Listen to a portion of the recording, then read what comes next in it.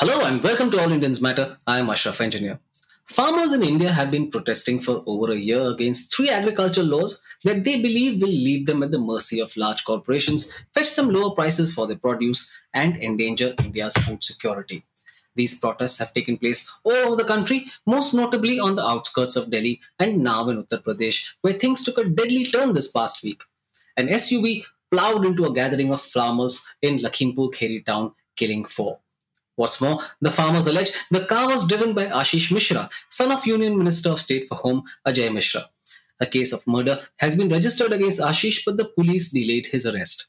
How have the farmers successfully turned their agitation into a national one, and what can we expect next from the government? All Indians matter. The farmers don't seem to be in a mood to give up, especially after Lakhimpur Kheri. Several rounds of talks between them and the government later, there is no solution in sight, and both sides seemed determined to stick to their positions. There have been massive rallies across North India and strong support from other regions. Now, farm leaders say they will step up protests in Uttar Pradesh, which is ruled by Prime Minister Narendra Modi's Bharatiya Janata Party. This is important because the state has an assembly election lined up next year, and the agitation could impact the results. The farmer protests started as soon as the government rushed through, in a highly questionable manner, the farm laws through parliament. Farmers, first from Punjab and Haryana and then elsewhere, descended on the capital, blocking highways several times. The agitation even caught international attention, with celebrities and national figures abroad expressing their support.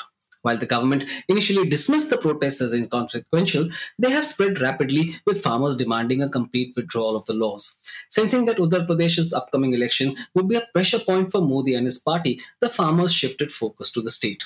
The farmers say they will visit every city and town in Uttar Pradesh to explain how the government has become anti farmer. Now, the momentum of the campaign has turned it into more than a farmers only protest. Not only has it found support across upper and lower castes, it has also united Hindu and Muslim farmers in a state that has witnessed deep communal fissures. The running over of farmers in Lakhimpur Kheri has pumped fresh energy into the agitation and drawn the attention of the entire country. Surprisingly, or perhaps not, it has done little to move the BJP. The Haryana Chief Minister, who hails from the party, went so far as to urge BJP workers to organize themselves and, quote unquote, meet force with force. It's clear that Modi and the BJP view compromise or dialogue as a sign of weakness and would rather use force against the farmers.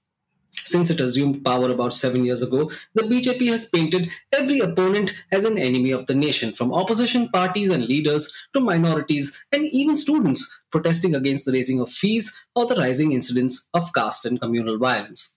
Even journalists seeking to cover crime in BJP ruled states have been painted as anti national. Now is the turn of the farmers. It's a way of deflecting attention from the government's many failures: rising fuel and food prices, the utter mismanagement of the COVID 19 pandemic, the undercount of patients and deaths, the floating corpses in rivers, dipping economic growth, the meek loss of territory to China. The list goes on. The farmers' protests and Lakhimpur Kheri are electoral headaches for the BJP. Expect more diversions.